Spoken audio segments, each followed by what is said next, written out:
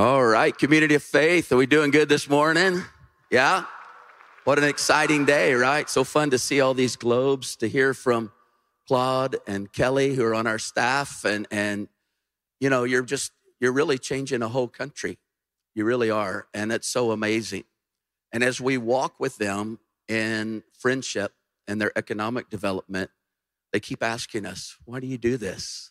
And we get to tell them about our Jesus. And so many of them, literally hundreds and hundreds and thousands of them, are coming to Christ just in droves. And so I'm so proud of you, community of faith, for what you're doing. I want to talk to you just for a few minutes. I entitled this message, How to Excuse Yourself from a Miracle. That's what I want you not to do, okay? But I was looking at a couple of examples in the Old Testament. One is found in the book of Isaiah. There is a king who's not a good king. He's an evil king. His name is Ahaz. And the kingdom of Israel has split in two. There's Israel and Judah now, two different countries.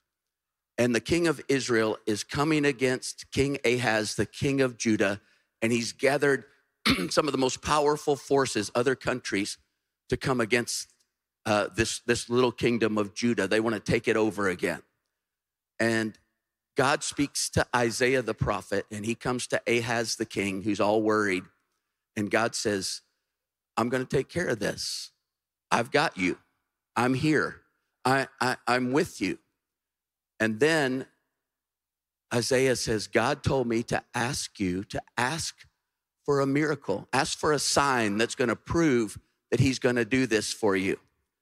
And King Ahaz, he says, I don't know. No, I don't want to test the Lord my God. It's interesting. Let me just read you these words. Isaiah 7:11.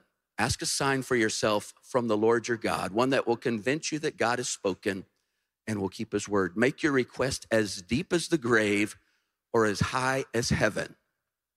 Wow. So he can ask for anything. And then he goes, no, I wouldn't dare to do that.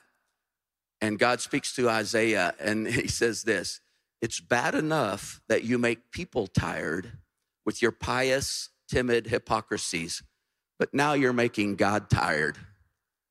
God said, ask for a miracle. And he said, oh, no, I wouldn't want to test God like that. And you know what God says? You know what? You're timid. You're a hypocrite. I asked you to ask for a miracle. Well, I'm going to give you a sign anyway.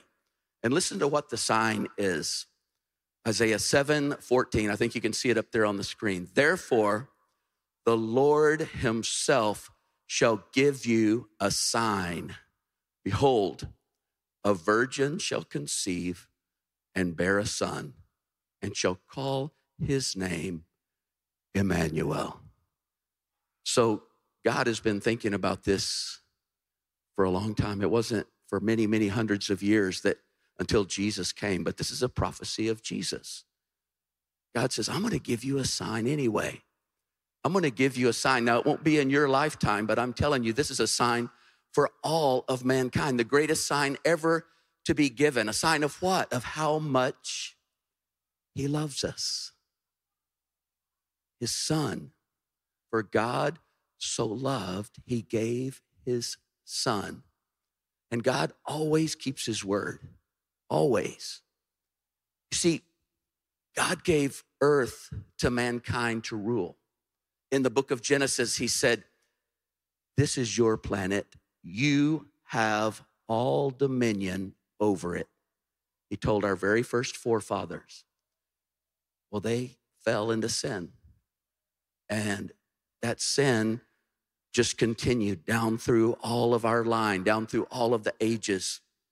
And a lot of people ask me all the time, you know, why does a good God allow sin and evil in the world? Well, he's keeping his word to us. He said, you're in charge, not me. I give you this planet. And he doesn't go back on his word. He doesn't take the world back. He doesn't make the evil and suffering disappear because this is our planet. But what does he do?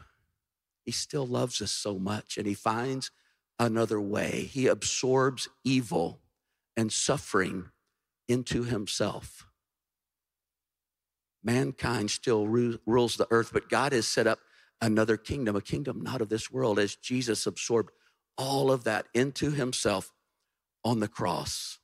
The Word became flesh and made his dwelling among us, wrote John in the prologue to his gospel. In the face of suffering, words do not suffice. We need something more. We need Word made flesh, actual living proof that God has not abandoned us. As Dietrich Bonhoeffer put it, only a suffering God can help. And it's just so interesting to me as God has kept his word to us. Now there's another kingdom, and he's saying, I want you to show glimpses of that kingdom on this planet, this old prodigal planet. But one day he's gonna do away with this and create a new heaven and a new earth. And he said, I will rule there. In fact, he said, I will make all things new. I think he's gonna go back and rewrite some of the old stories of our lives.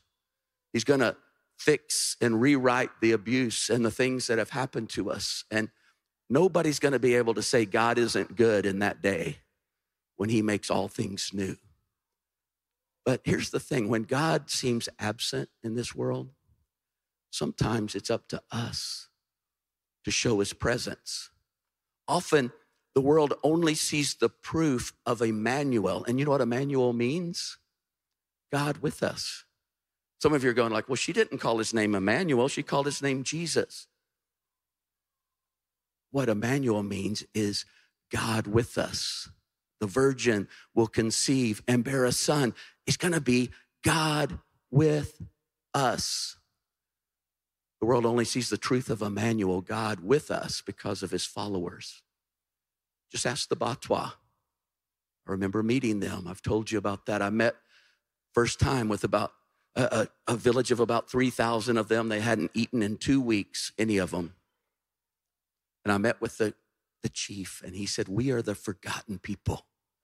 God has forgotten us. And I told him, God hasn't forgotten you. In the book of Isaiah, it says he's written your names on the palms of his hands. And there's a little church in Cyprus, because this was a long time ago, and we were a little church for sure, that's not gonna forget you either. And it just comes back to me over and over as I see the first little girl who's now grown to be a teenager that was born on that land, and they named her Iribuka, which means God remembers. I love that. But how do they know God remembers? Because of you, community of faith. Because of you. Just ask the little trafficked child in India. They're on the border of Nepal, where 200 of those little children pulled out of sex trafficking. I mean, they're singing praises to God this morning. They send me the videos all the time, and they're singing to God and loving him. And they're growing up safe and secure in our boarding school. That's because of you, community of faith. Ask the ex-prostitute off Bissonnette, whose life has been totally changed, now working in a beautiful office downtown as a secretary. And it's because of you, community of faith, that her life is different. Ask the orphan abandoned on the street in San Jose, Costa Rica. You built an orphanage there before we ever built our first building, because we were making a statement. This is not about us. Now they've grown up. Now they have families of their own. And it's because of you, community of faith. Ask Bob or Crystal or Larry, who passed away these last weeks. They're in heaven right now with my mama and daddy, having a blast, worshiping their first Sunday in heaven. I don't know what that's like, but they're going to be in heaven forever because they came into relationship with God because of you, community of faith. Larry passed away this past week, and I'll never forget that guy because he was there on our very first Sunday when we met in Goodson Middle School. And his wife had talked him into coming because we were talking about marriage, and he had a group of golfing buddies, and they went golfing every Sunday. But she said, well, you can go golfing this Sunday or you can be married, you know? So he decided to come to Community of Faith. And I remember him sitting right out there. And you know what? Larry sat and he kind of had his arms folded for a while, okay? But God was like getting through to him. In fact, even after the first Sunday, he went back to all his golfing buddies and said, you guys need to come. This is something different. I don't know. We've never experienced this before. Something's going on. Did you know that Larry led like 8 of his friends to Christ, and he wasn't even a believer yet? It was the most amazing thing I've ever seen. And I kept saying, when are you going to get baptized? When are you going to become a believer? And finally he did. And I'll never forget the time when he came up out of the water and he just went, yes. And everybody else did too. Because of you, Community of Faith. Well, I want us to look at one other real quick Old Testament story. It's the story of Moses in front of the burning bush who tried to talk himself out of a miracle. Just listen to this passage. One day, Moses was tending the flock of his father-in-law, Jethro. You didn't know Jethro was a name in the Bible, did you? Thought it was just on the Beverly Hillbillies. Jethro, the priest of Midian. He led the flock far into the wilderness and came to Sinai, the mountain of God. There the angel of the Lord appeared to him in a blazing fire from the middle of a bush. Moses stared in amazement. Though the bush was engulfed in flames, it didn't burn up. This is amazing, Moses said to himself. Why isn't that bush burning up? I must go see it. When the Lord saw Moses coming to take a closer look, God called to him from the middle of the bush, Moses, Moses.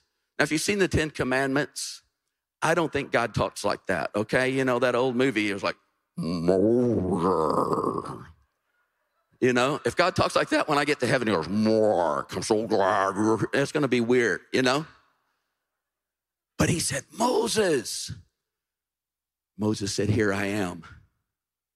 Do not come any closer, the Lord warned. Take off your sandals, for you're standing on holy ground. For I am the God of your father, the God of Abraham, the God of Isaac, the God of Jacob. When Moses heard this, he covered his face because he was afraid to look at God. Then the Lord told him, I've certainly seen the oppression of my people in Egypt. I've heard their cries of distress because of their harsh slave drivers. Yes, I'm aware of their suffering, so I have come down. There it is again, Emmanuel, the Lord come down. I have come down. And he tells Moses, go free my people. Verse 11. But Moses protested to God. Who am I? Who am I? It's like probably crack. Who am I? You know, I mean, it's like, he sounded like a boy in puberty, you know? And that's a great question. It's a great question. You know, 40 years before, Moses had thought he was something because he was a prince of Egypt. He'd been adopted by the princess of the great Pharaoh, and he was royalty. And he knew somehow deep in his heart that God wanted him to free his people because he was a little Hebrew boy taken from the waters of the Nile by his princess mother in a miraculous way.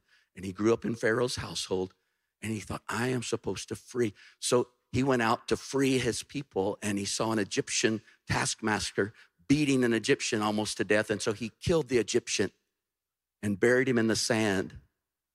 But word got out, and the Pharaoh heard about it, and Moses had to run for his life. And he runs away, and he's just spent the last 40 years on the backside of the desert. And there's something about the backside of the desert that'll kind of take the oomph out of you, you know? So he doesn't have any confidence anymore. He's given up that dream a long time ago. And so here we see him, way past middle age now, very clearly sees his limits, very little confidence. Verse 13, Moses protested, if I go to the people of Israel and tell them the God of your ancestors has sent me to you, they will ask me, well, what's his name? Then what should I tell them? God replied to Moses, I am who I am.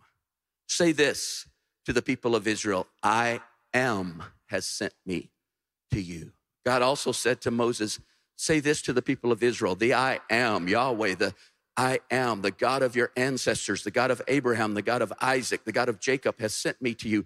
This is my eternal name, my name to remember for all generations. I am that I am. God is self-defining. You know, a lot of times in America, when I'm talking to people, we'll be talking about God, and they said, well, I think God is whatever, you know? And I'm always telling, what is it? Who cares what you think God is? What matters that you think God is like this or like that? God is self-defining. He tells us himself who he is. I am who I am. I am not shaped by others. Because he is who he is, his promises are always true. He's always consistent. Because he is who he is, his ways are always right. Because he is who he is, his character is always trustworthy, no matter what the circumstances look like. Verse 4, chapter 4, but Moses protested again. What if they won't believe me or listen to me? What if they say, the Lord never appeared to you? The Lord asked him, what's that in your hand? A shepherd's staff, Moses replied. Throw it down on the ground, the Lord told him. So Moses threw down the staff and it turned into a snake. Moses jumped back, which was a really wise thing to do, I think. Then the Lord told him, reach out and grab its tail. So Moses reached out and grabbed it, and it turned back into a shepherd's staff in his hand. Moses says, I'm not sufficient. I'm not able. I'm not able to do this. What's that in your hand? Well, it's just an old shepherd's staff. I mean, it's how I keep the sheep in line. It's not enough. Oh, it is enough. Because it's not about you. It's about me. Moses, you know, he's done a lot of talking here, but where do you see God's power? You see God's power when Moses obeys God's word. Throw your staff on the ground, and he throws it on the ground, and it turns into a snake. When it says he jumped back, what it literally is in the Hebrew is he turned around and took off running, okay? He didn't just jump back a little bit. He went, wow, snake. Now, what's interesting about that is the Pharaoh's crown that he put on, he was a living God, he said. And they worshiped him as a living God. And it had a cobra on the top of it, a snake. And God was saying something even with this snake. But then he says to Moses, pick it up. Pick it up. Pick it up by the tail. Now you can just imagine, Moses has been a shepherd for 40 years, and he's going like, God, this kind of snake is really poisonous, you know? And if I was gonna pick it up, I would wanna pick it up right behind the head, you know? You don't pick it up by the tail because, you know, then there's a lot of snake there that can, you know. So here's Moses, he's got this going on in his head. I remember when we went to Africa on safari one time, and the guide was talking to us, and she said, when you get out of bed from your tent, you need to always look at the ground, you know, because we have green mambas here.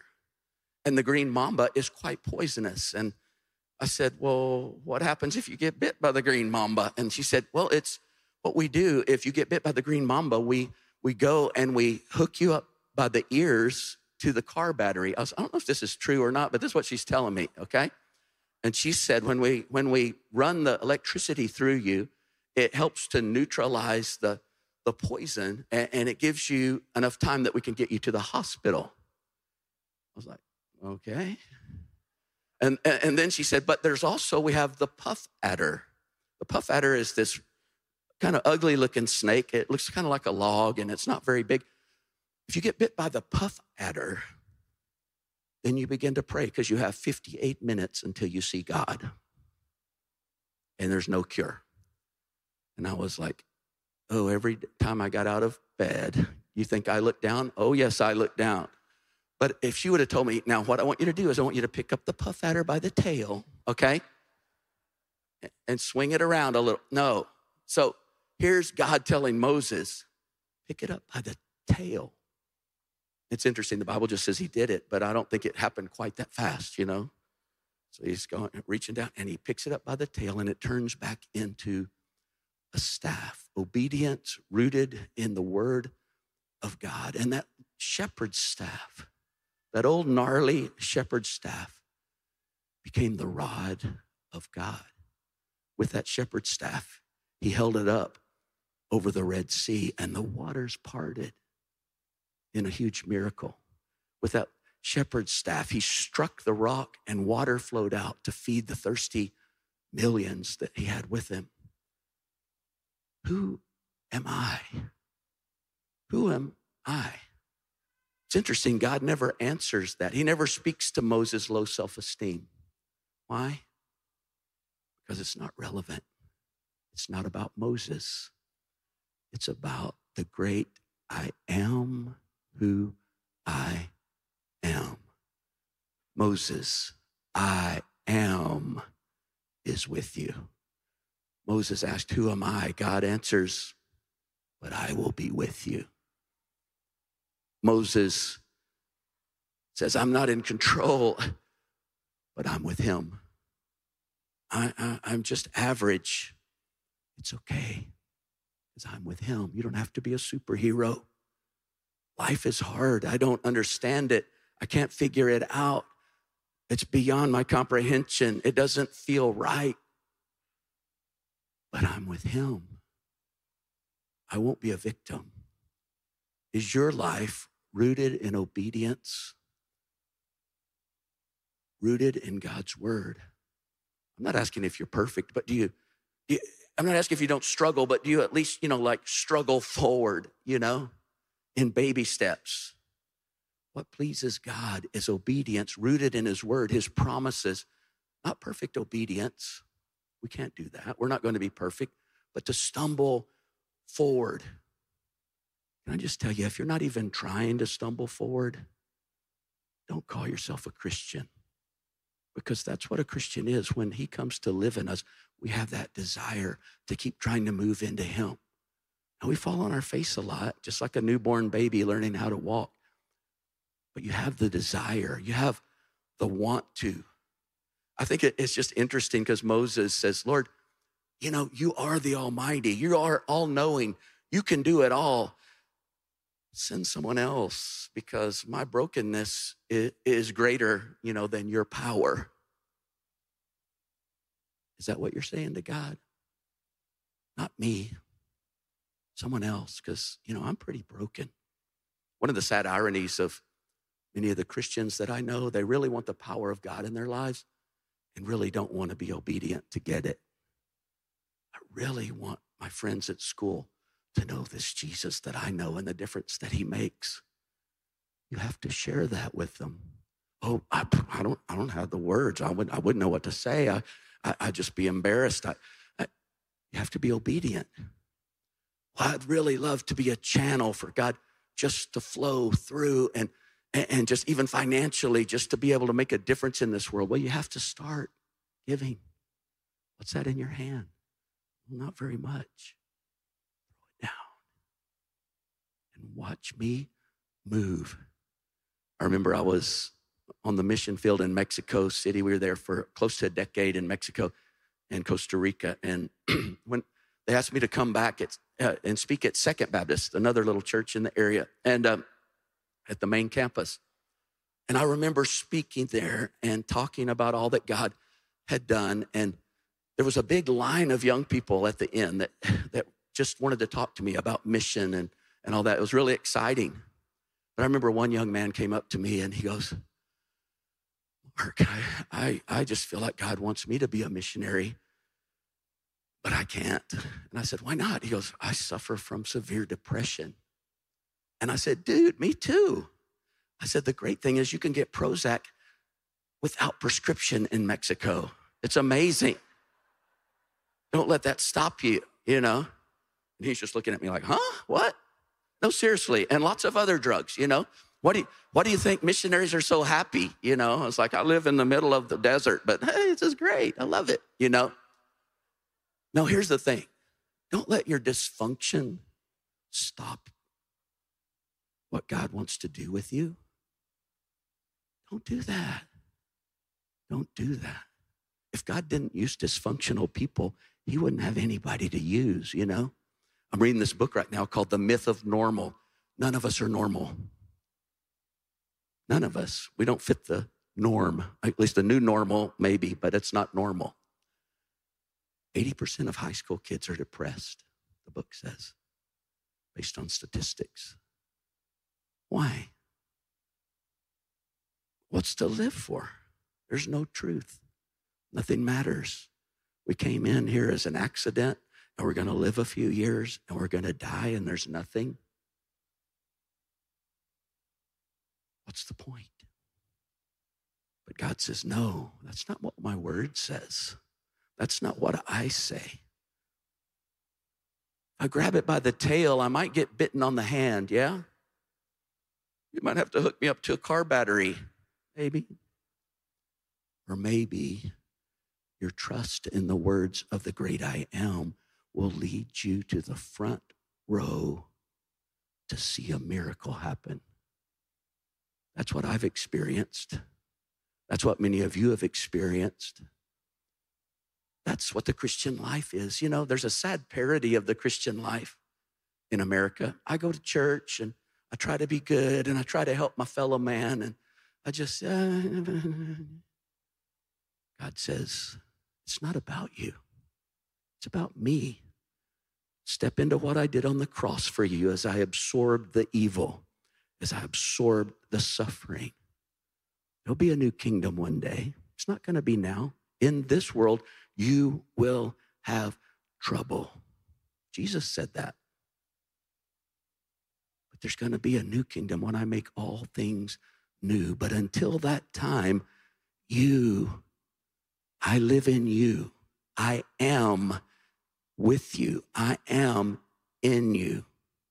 Receive that free gift that I'm giving you and then give it out to the world as rivers of living water flow through you to a dry and desolate Burundi.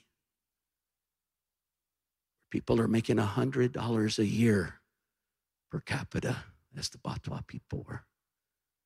And watch what I want to do. You're not going to believe what I want to do. I'll just close with this, and we're going to have our offering. Greatest example that's close to me is my beautiful, amazing little wife, Laura. Laura, when we got married, did you know that Laura was so shy that she wouldn't play charades in front of her friends? She didn't want anybody to see her. She said, you know, that's just not what I'm a behind the scenes person. I'm a person that, you know, that's what but there came a moment in our marriage early. She said, she said it so hesitantly, I think God wants me to teach. Now, if she would have told that to any of our friends, they would have gone, probably not, you know, probably not. But so many of you have heard her teach. She stepped up, and it wasn't about her. It was about the great I Am who lives within her. And as she speaks, I know Bob, one of the guys that passed away recently, he said, you know, when you speak, it's good, but when she speaks, it's like God speaks. It's like, thanks, buddy. But it's so true. And you just feel it. And rivers of living water are flowing out. And people, when she speaks, they say, the Lord, He is God. The Lord, He is God. She went to Africa recently. I was supposed to go, but I got COVID because God had a different plan. I wasn't excited about His plan at all as I sat here by myself for 2 weeks recovering from COVID. But she went to Africa. And so, you know what? When she hit the ground, she didn't expect it, but they just said, oh, Mark was supposed to preach all over the place, and he's not here, so now you're preaching. But you know what she did? Instead of just panicking or going, she said, all right. And God moved people. I mean, they just kept writing me from Africa. People were writing, can't believe what's happening. The group that went with her, I can't believe how God's speaking through her. This is insane. You want to live like that? You want to live like that? I don't know what he has for you. Some of you, you're struggling economically. And I'm not a health and wealth gospel kind of guy, but I'm just telling you, there's some of you that God wants to bless beyond your wildest imaginations, not so that you can have a yacht, so you can be a channel for his kingdom, but you got to open the way. Test me in this, says the Lord, and see if I won't open up the windows of heaven and pour you out a blessing. I want you to pray with me right now. Just close your eyes just for a minute. We're going to give our offering in just a minute. And this is a chance to be obedient. If you haven't ever filled it out or anything, just you can go ahead and look at that. If you want to take it home, no pressure. Because I only want you to give what God is asking you to give, not what I'm asking you to give. Laura and I are given probably 20 times more than we've ever given this time, because God just put something on our heart, and he showed us one of our savings accounts that he said, that's mine. And I told him, well, it always was yours, even though I thought retirement might have something to do with that, you know? No, that's mine. Okay. And Laura and I have gotten more excited than we've ever been in these last few days about Community of Faith since then, because we're going to see a miracle. I want you to be a part. I just don't want you to miss it. I don't want you to make an excuse. Thank you, God, for what you're going to do. In Jesus' name, amen.